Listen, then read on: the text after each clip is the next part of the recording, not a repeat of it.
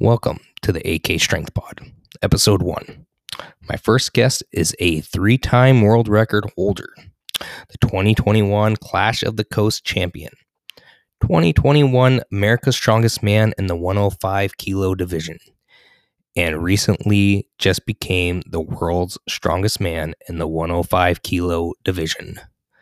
Ladies and gentlemen, Nicolas Cambi.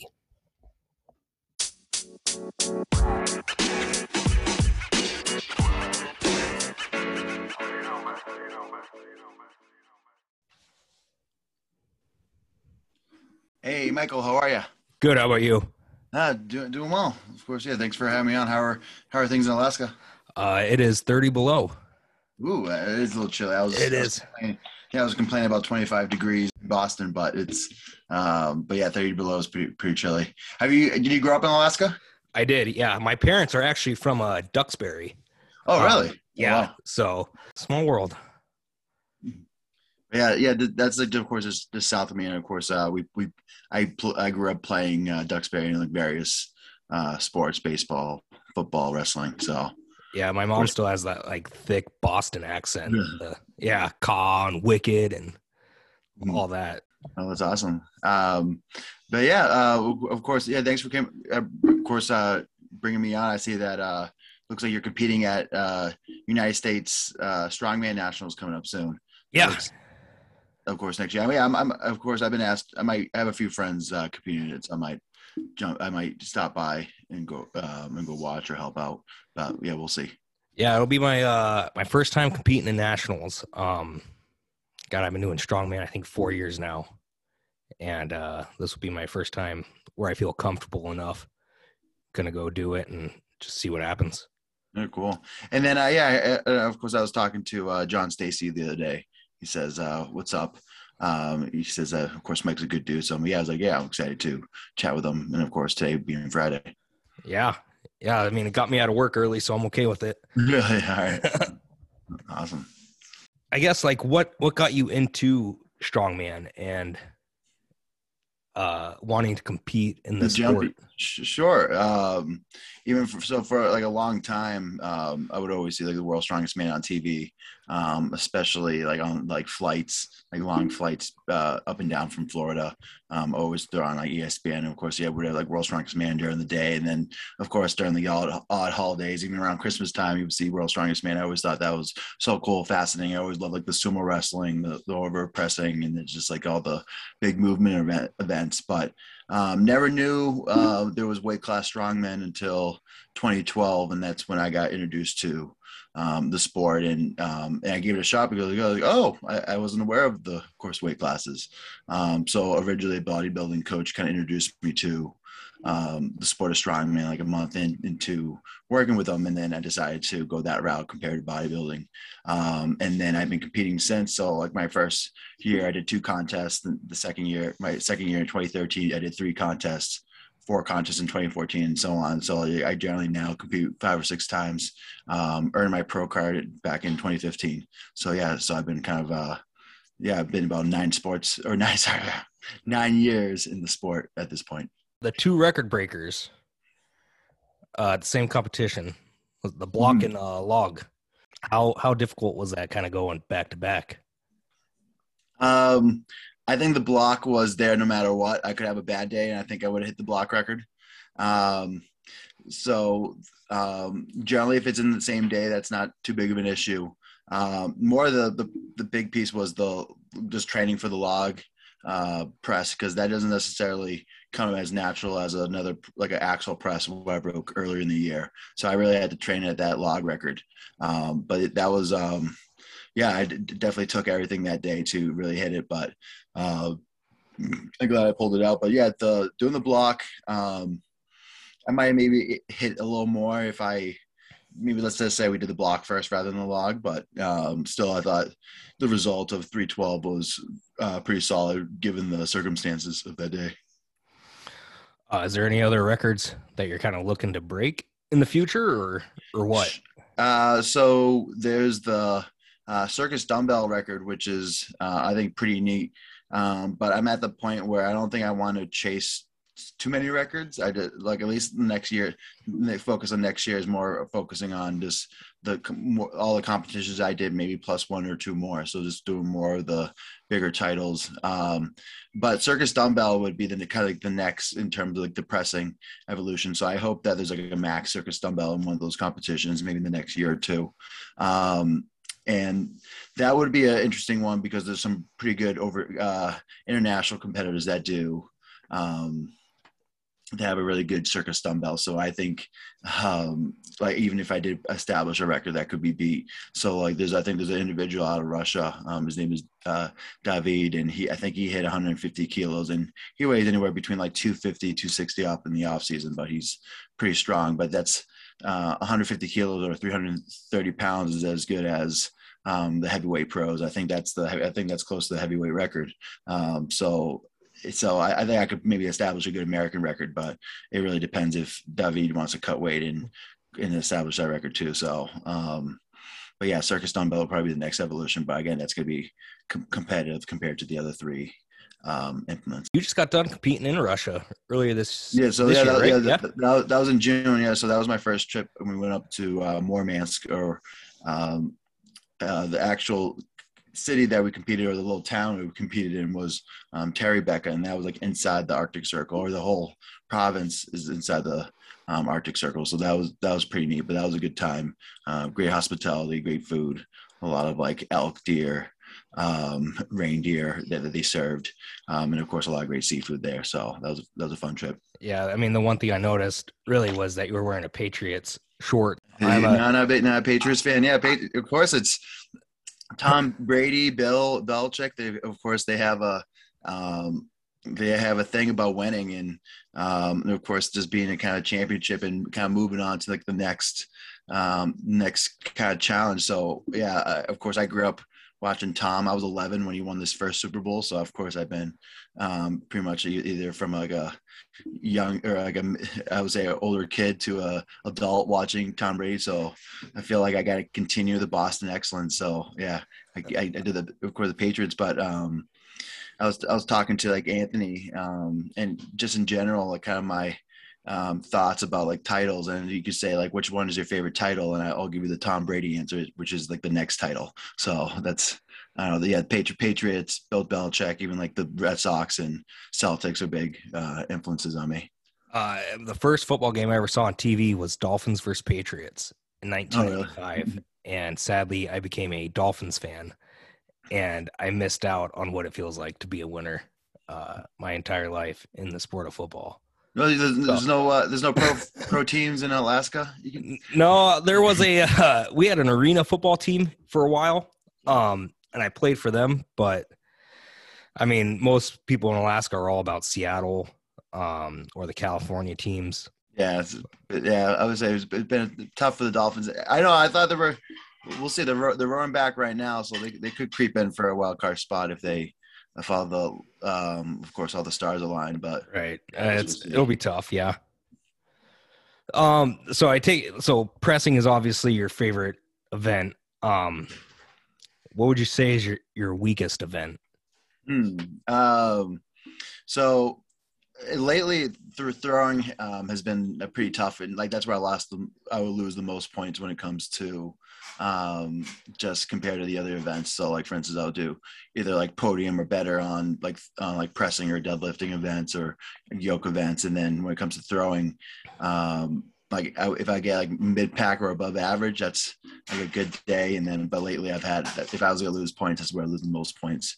And that's something I've been kind of working at, but it's also a relatively new event, not something that I had the chance since I've been competing for a while. I've been able to put kind of many hours in training and like, of course, farmers and log pressing, axles and stones, and of course, some of the other kind of traditional implements, but throwing just didn't come back into the scene until like 2018. It was more popular probably before I started in 2012. So I'm still kind of catching up along with like the other competitors, and just what makes me a good presser doesn't necessarily make me a good thrower. So I like short arms, and of course, long appendages, or long legs, I should say.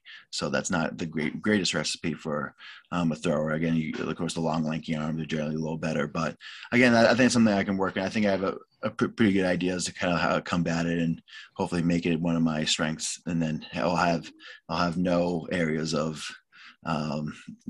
weakness, right? And then Yeah. Is it just the height of the toss that gets you, or is it like the weight of the sandbag or keg? like even in my run at OSG, the first 3 bags were great.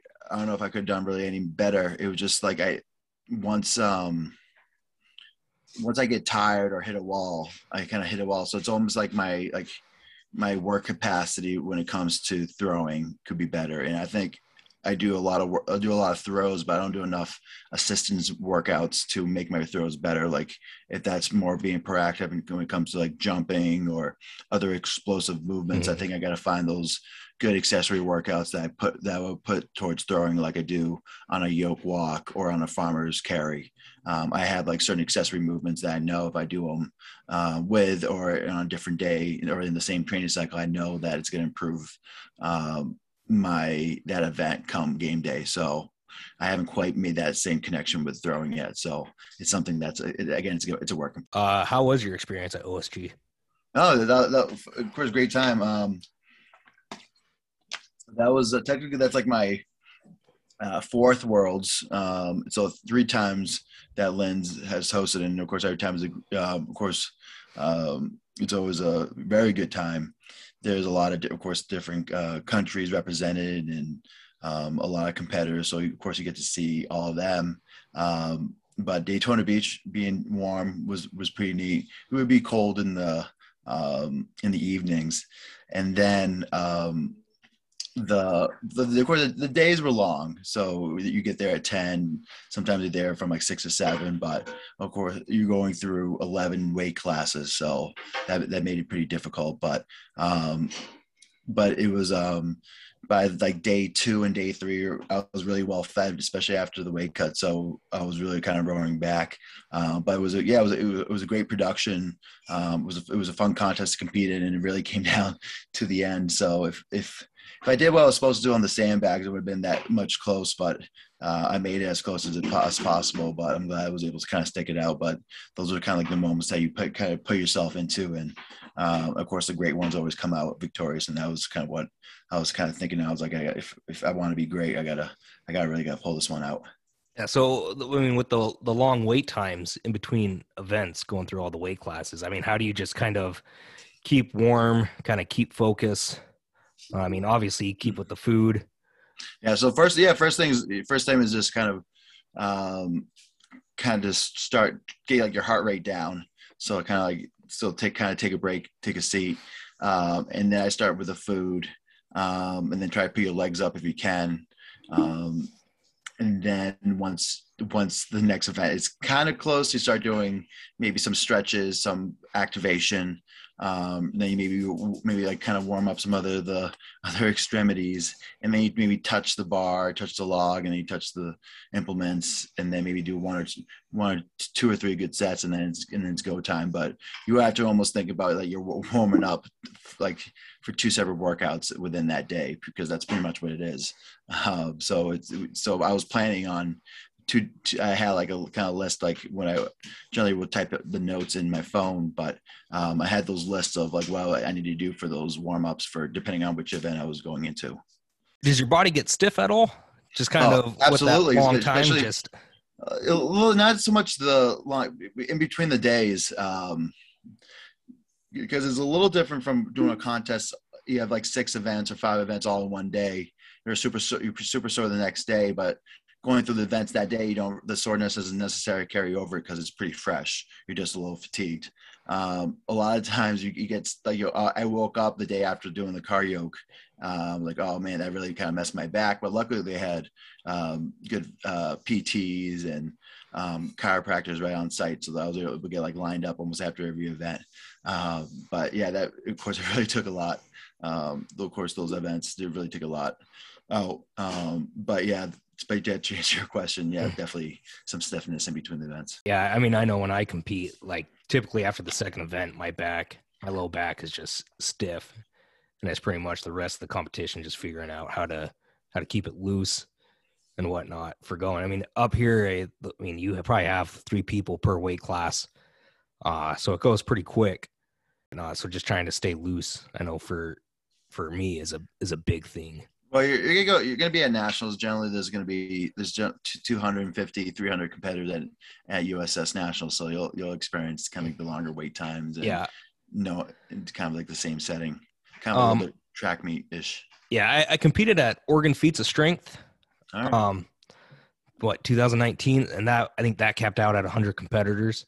That had a little weight in it, and they had some PTs and some chiros there that kind of worked on me in the middle, and that was nice, just kind of staying loose. But I imagine nationals is just a whole nother game.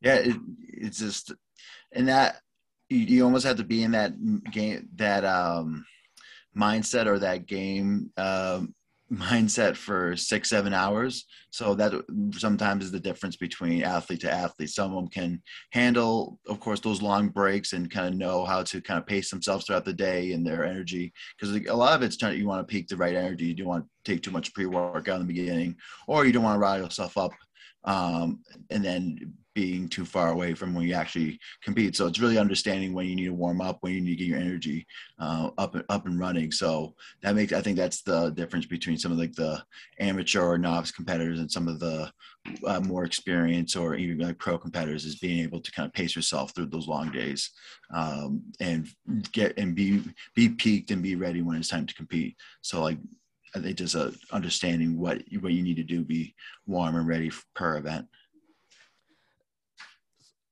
So for OSG, you and Loy, Mm-hmm.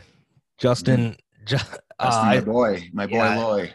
yeah, Justin, we all kind of started around the same time up Mm-hmm. here. Me, Justin, Dan, John. Um, I mean, how is it competing with him and him kind of just being on your heels the whole Yeah, day? yeah. So that's my third competition with Justin.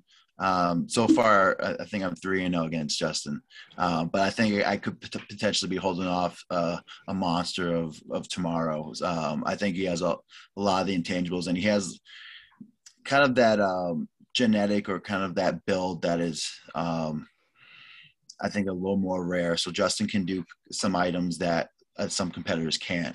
Like, of course, he was great on the drag because those really long legs. Of course, like moving events like yoke, because he's really good at.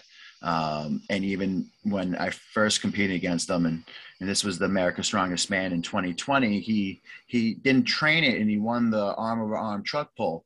But he has just such long arms and such long legs, and that sometimes will beat strength or talent like any day, just like having those natural levers. So as long as he can make weight and he can do job cutting and then refeeding, I think he's going to be even better. And I think it's going to be in the future, he's going to be very hard to hold off. So I'm not surprised if Justin's going to be America's Strongest Man or World's Strongest Man in the future. So I think he's right there, but I think he's still maybe could be 1 or 2 years away. Do you think he's your biggest competition in the 105 Um, class, or? it's day to day. It almost changes like week per week because there's like a whole tier of guys. You have guys like Tommy Sharp. You have guys like Richie Muchigamba. So those are the 2 and 3 from Clash. Jeffrey Dibbs and James Deffenbach were the 2 and 3 from America's Strongest Man, and also you have Chad Kern, who ended up beating Justin. So all those guys are almost like on that similar tier to Justin. James is probably the most accomplished out of those all those individuals. He's probably the most like notable podiums out of all those guys. So all those guys, I would say they're pretty good. I think pretty good competitors. And then if we talk about other Americans, while we're on the subject, guys like Michael Congdon, I think he's like very similar. I would say ability to that of like Justin. I think he beat Justin in the Super Series like 2 months ago, but Justin was a little banged up, but still it was a good win for Mike. But Mike was even banged up in that one too. And then you have guys like right now you have Adam Dirks coming down from the heavyweights. He of course is a great athlete, but he hasn't had too many 105 kilo competitions in the last like 5 years or so. He did them like back when, so that'll be interesting. I think he could be in that mix with, of course, all those guys I just mentioned, and fighting for, of course, a podium spot. Um, and then depending on, and then just back on Adam, if he stays consistent in the sport, he could be probably one of my main competition as well. But I would say all those guys mentioned are in there. You have Dan Hughes, of course. You have our boy Dan Hughes. Of course, he's a great talent as well, just winning nationals. Guys like Tyler Young, Josh Isley, and there's a four or five more. Even my training partner Michael Connor, he's someone to kind of watch out for too. So like last year, I think I would want to say like relatively the class was pretty deep to I would say to an extent. I think next year's it's got even like twice the depth, kind of increased by twice as tenfold. So it'll be pretty exciting next year with everybody coming out. But I mentioned a lot of guys, but again, back to like all the guys that podiumed from this year. I think those also be the guys to watch for next year. You mentioned, cutting weight, the competitors that cut weight. How big of it is to cut weight? How much does that take out of your strength? If done correctly, you can almost get back to normal and to a point where you're hitting PRs the next day. I'm just trying to get my sound up. Just give me 2 seconds. All right, there we go. I can hear better. Yeah, so for let's just say for the log, for instance, I had to cut weight for that, but I ended up hitting a 42-pound competition PR for that particular lift. But I executed the weight cut correctly. If you don't execute it correctly, so if you miss the water load, or if you cut from too high of a weight, or if you just don't do a good job in terms of the refeed and getting the salts into you, then you're going to feel it the next day. So it all really depends how well you execute the weight cut, and if you did a responsible weight cut too. But in the past, I would feel maybe I can only get back to like 90%, 92% of what my regular strength was. Cause I would say, let's just say 8 to 10% of my strength got shrunken because of the weight cut. I think now I've just been able to optimize it so well that it's like a strength or even an advantage over other competitors that are cutting weight, just because I've done it. I know what it feels, what I need to feel to be 100% out there on the field. How soon do you start your water cut for it? So the water cut's like 1 week out. I generally like to diet to like 200, like anywhere between 245 and 248 1 week out. That's like my goal weight. Anywhere between 249 and 252 2 weeks out. So that's like kind of like what I like to diet. I'll diet to and I don't get as heavy as like over 255. But this year I might try to cut from 1 or 2 pounds heavier. So maybe 1 week out, I might cut from like 250, but we'll see. I haven't planned that far, but I was thinking maybe try to do a bit bigger cuts this year. Is that where you normally sit, around like the 250s? Yeah. So that's generally kind of even where I walk around at. But I'm gonna try and get a little bigger this off season, and then hopefully, and then a week out, I want to cut from like 250 or maybe like 249. I think that would be an appropriate cut, and maybe a little bigger than some of my other contests. Tsunami bar. That thing just looks cool when I've seen like your training videos. What's so different about that compared to like maybe a bamboo bar or just a regular bar? Yeah. So for the bamboo bar, I always feel the bamboo bar when it comes almost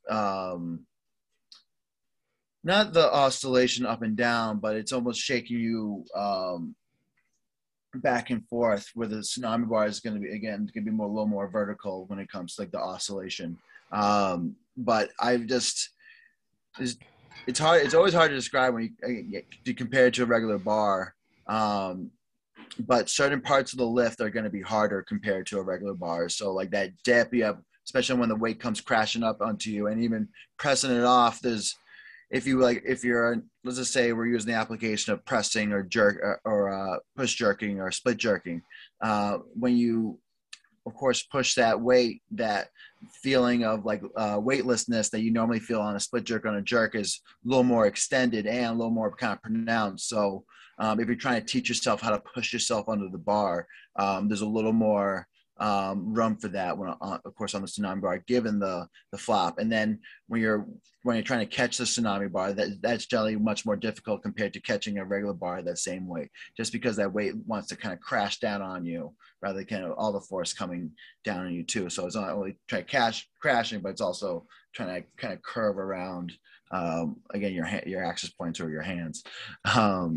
So for the most part, I love it for speed work. I love it for technique training, but also it's great for stability and kind of core training. So it's a great tool, and it will never replace like an axle or a regular bar. But I generally will use it as like a secondary or third main exercise during the day. So I'll do my log pressing, then I'll do my tsunami bar work.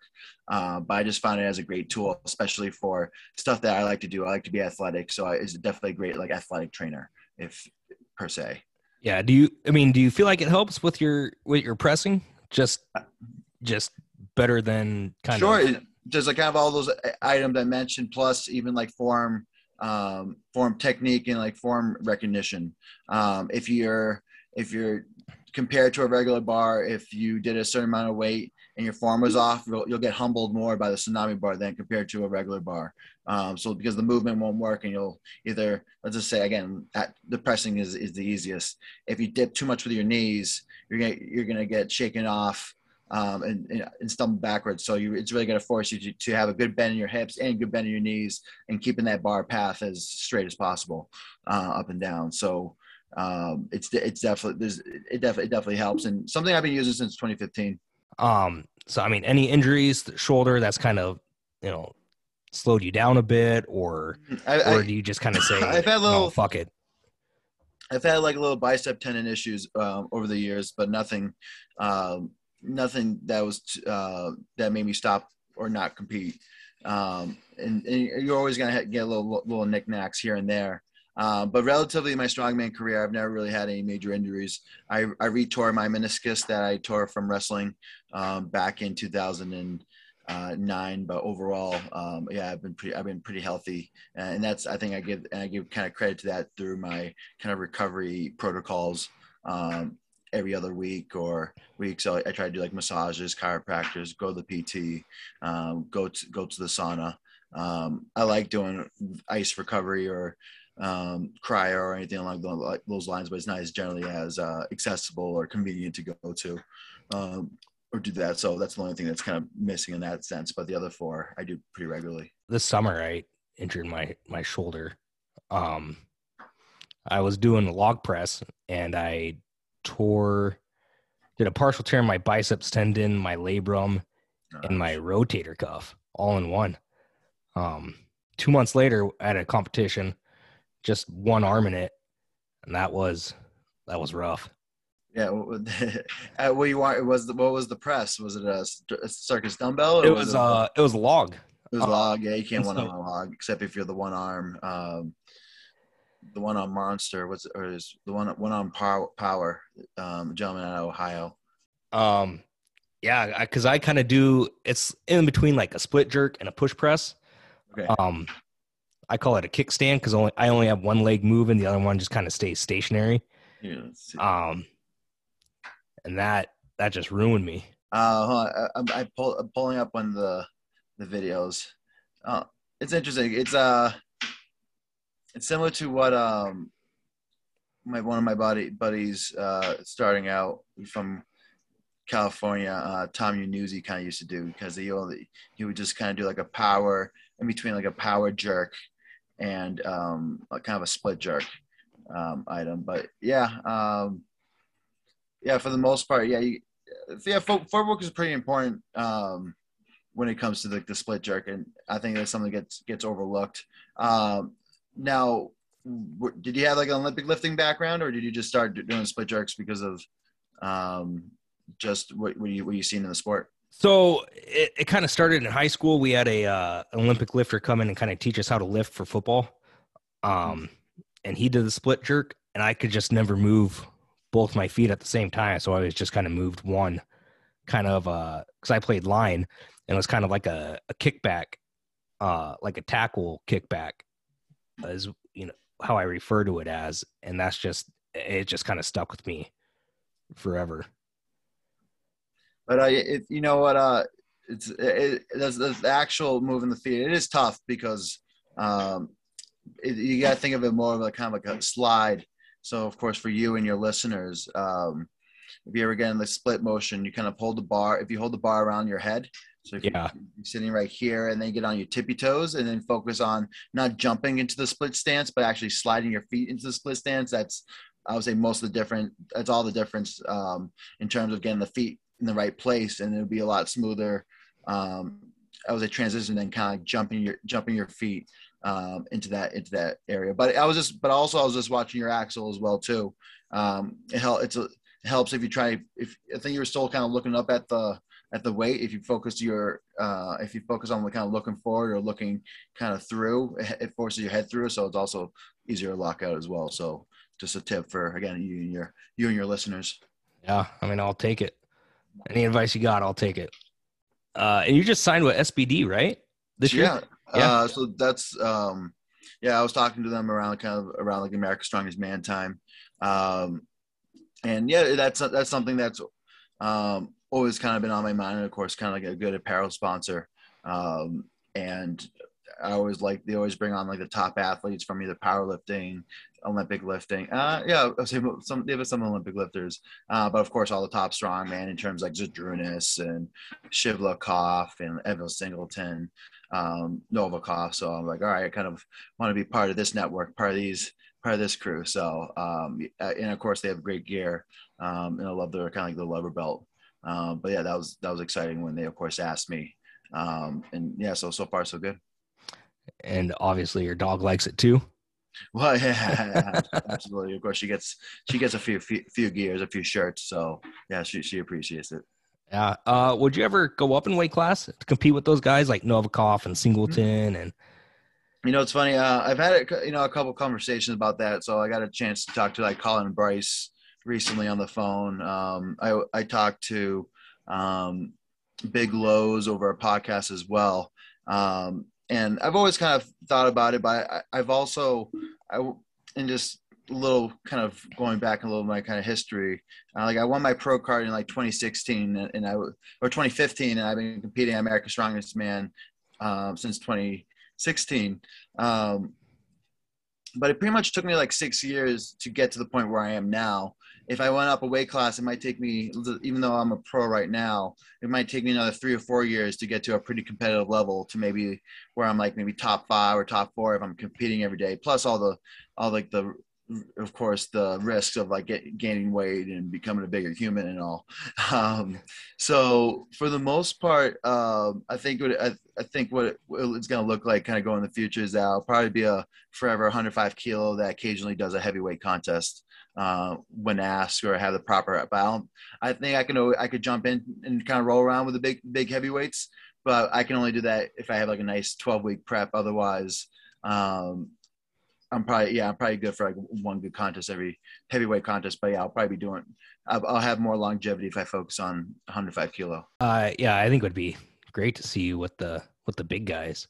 I think I'll be in the mix one day. Maybe I'll do like the slow game, but I'll jump in every once in a while. But we'll see. But yeah, but of course, like I think it's pretty important to me to like kind of either like repeat as America's Strongest Man, class champions, World's Strongest Man, keep adding those titles along with like other different titles out there that are from other federations, like even like overseas. So even just going back to Russia and maybe winning that contest, that would be I would say a big great accomplishment for me. So we'll see what of course what it has in store for those contests. Yeah, I mean, would you compete in the Open at OSG? in that open class, or? There's a lot of great guys.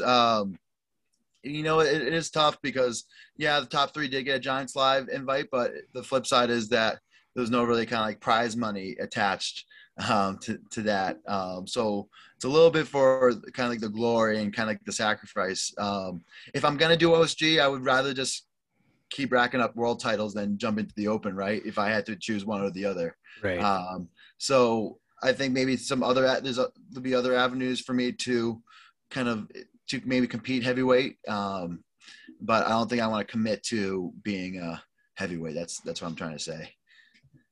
Gotcha. So, but I think I can still do pretty well, even if I was 250, 260 with the right amount of time. But sometimes you don't get that time. But again, it's something that if I can just keep getting better, and maybe the people will demand it. Just going to some questions from the Instagram. Ooh, cool. What's the best way to get stronger without increasing your body weight too much? Best way without increasing your body weight. So then you get a little more into kind of like the rep ranges. So focusing on, instead of like maybe like 5 to 8 reps, you maybe focusing, especially like let's say your bench, squat, deadlift days, or if these are kind of like ready, like squat, like strongman focused programmers. So probably decreasing the rep range and increasing intensity or weight would probably be a good way or a good place to start. Oh, but also if they don't have probably technique. I think that's something that gets overlooked in the sport of strongman. I think I made just huge PRs, just tweaking technique in the beginning of a prep or a contest prep. So I think that's something that, especially right now, we're going to December. There's not a lot of competitions between now, January, February, at least for most of us. So this is a great time to kind of reevaluate on the year and work at when you're weakest at and learn some new techniques. I'm going to learn some new techniques this off season. So I think that's what I would suggest in terms of getting stronger without putting on body weight. Can you brief us on your diet? I'm pretty vertical, similar to Stan Amfordin's vertical diet. So he does a lot of like steak and rice, sweet potato, of course, big on salting all the meals and all. But he's not a huge person on fish and chicken, but I kind of add that in. But I'm pretty heavily on steak or beef, bison, in terms of meats, and then carb sources, again, potatoes, rice, oats, and of course a lot of fruits and veggies. Ideally fruits and veggies.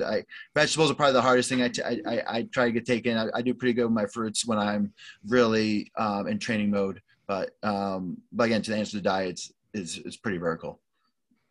But but even the meals, like the walking after each meal, I think that was probably his best tip, especially if to be hungry for that next meal, if you're eating like 4 or 5 meals on that day, like kind of walking. That's when I walk Maya, or of course my miniature dachshund, or at least just get moved around after each meal. I think that was a huge difference when it came to just again, my everyday life was adding those walks in.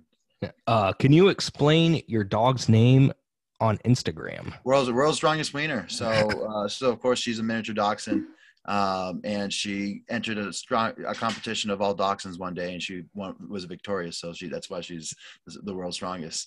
There you go. No, she didn't have to compete for the name, but if she has to, she will. But we actually I came up with that name in like 2019. Because that's when we decided that we wanted a dachshund, but I always thought that would be something funny. But we ended up getting her in April of 2020, and of course she loves the gym, and she embraces the name every day. That's a dope name. I understand you're a fan of all-you-can-eat sushi. How much sushi can you put down? Ooh, absolutely. That's a good question. I haven't done. I forget if like. I think I did like 2, if me and a buddy, we did like 10 or 12 rolls. So it'd be like 6 rolls each. But that's hard. That's hard to estimate because there's also like specialty rolls. They have the extra stuff, or a little bigger, or 6 to 8 rolls. But generally, I would say that spending like anywhere between like $100 to like $150 in sushi on a night is pretty normal. We have 2 spots up here. That's all you can eat sushi, and it's $32 Oh, really? each spot. And they're huge rolls. They're probably around 8-9 inches long, probably about 3 inches in diameter. Wow. They're huge rolls. And yeah, but imagine the fish by you must be really fresh and pretty good too. It's decent in the summertime. Wintertime it gets a little iffy, but summertime, like, the fish is great. Yeah. Salmon's good, halibut. Is it true you had your own wrestling move in college? Oh, wrestling! Oh, wow! It must be. Of course, some of my collegiate friends. I'm actually going to see a few of them tomorrow. But I had there was a move coming off the Switch. Was it called the leg roll? But they changed it into the crab rangoon because that was one of my favorite foods. Of course, when I was wrestling. But the leg roll was like a night. It was. All the Jersey guys said it was a dirty move or kind of like a garbage move, but it always tricked. It wouldn't necessarily work on like the lighter weight classes, anywhere between like 103 to like 160, because they would just like get back into a reswitch and then do that to you. But on the heavyweight guys or the guys I was wrestling, they would always drop their hip. So you just throw that leg roll over, and then you throw in the vines in there, and you have an automatic pin more times than not, or you get back points. So it was always a reversal and back point. So it's either you get like a 4 or 5 point move, or you pin them. So it was always a great move to catch a lot of people and something I perfected. But yeah, they called it the crab rangoon, but it was really called a leg roll. And speaking of the crab rangoon, how many can you put down in one sitting? So my best is 28. There you go. That was in college, so I've been a little scared since because I had a tummy ache the next day, as you can imagine. Would you rather be really strong but fat, or really weak and super cut? Ooh, probably I'll probably strong and fat, because now I'd just be a regular strongman, right? There you go. You got to have that power belly. Yeah, I just wouldn't be a 231 strongman. Yeah. That's all I got for you, Nick. Well, those are pretty fun questions. Yeah, it was good. You were my first interview. I appreciate you taking time out of your day. I know you're a busy guy. Of course, of course, this is always fun, and of course, best of luck in your training. And yeah, hopefully, maybe I'll get a chance to meet you out in at U.S. Nationals. I'm 50-50 if I'm going. I haven't planned that far yet, but I think there's going to be a competition around that time too. So okay, Clash. I'll let you know. Clash is in April 22nd. So that will be my next contest. Is that the first of the series? So that one is that's the finals. So okay. This is the main show, and then of course the Super Series lead up to this Clash. So this is going to be the second one. So the series was, of course, new from this year. So that's like the new qualifying process. And they started with 4 locations this year, and then next year is probably going to be like 6 locations domestically, maybe a few of them abroad. So it's going to be pretty cool. Yeah, it's a cool concept. Absolutely. But again, Michael. But of course, Michael, thank you for having me on. Yeah, absolutely. Thank you.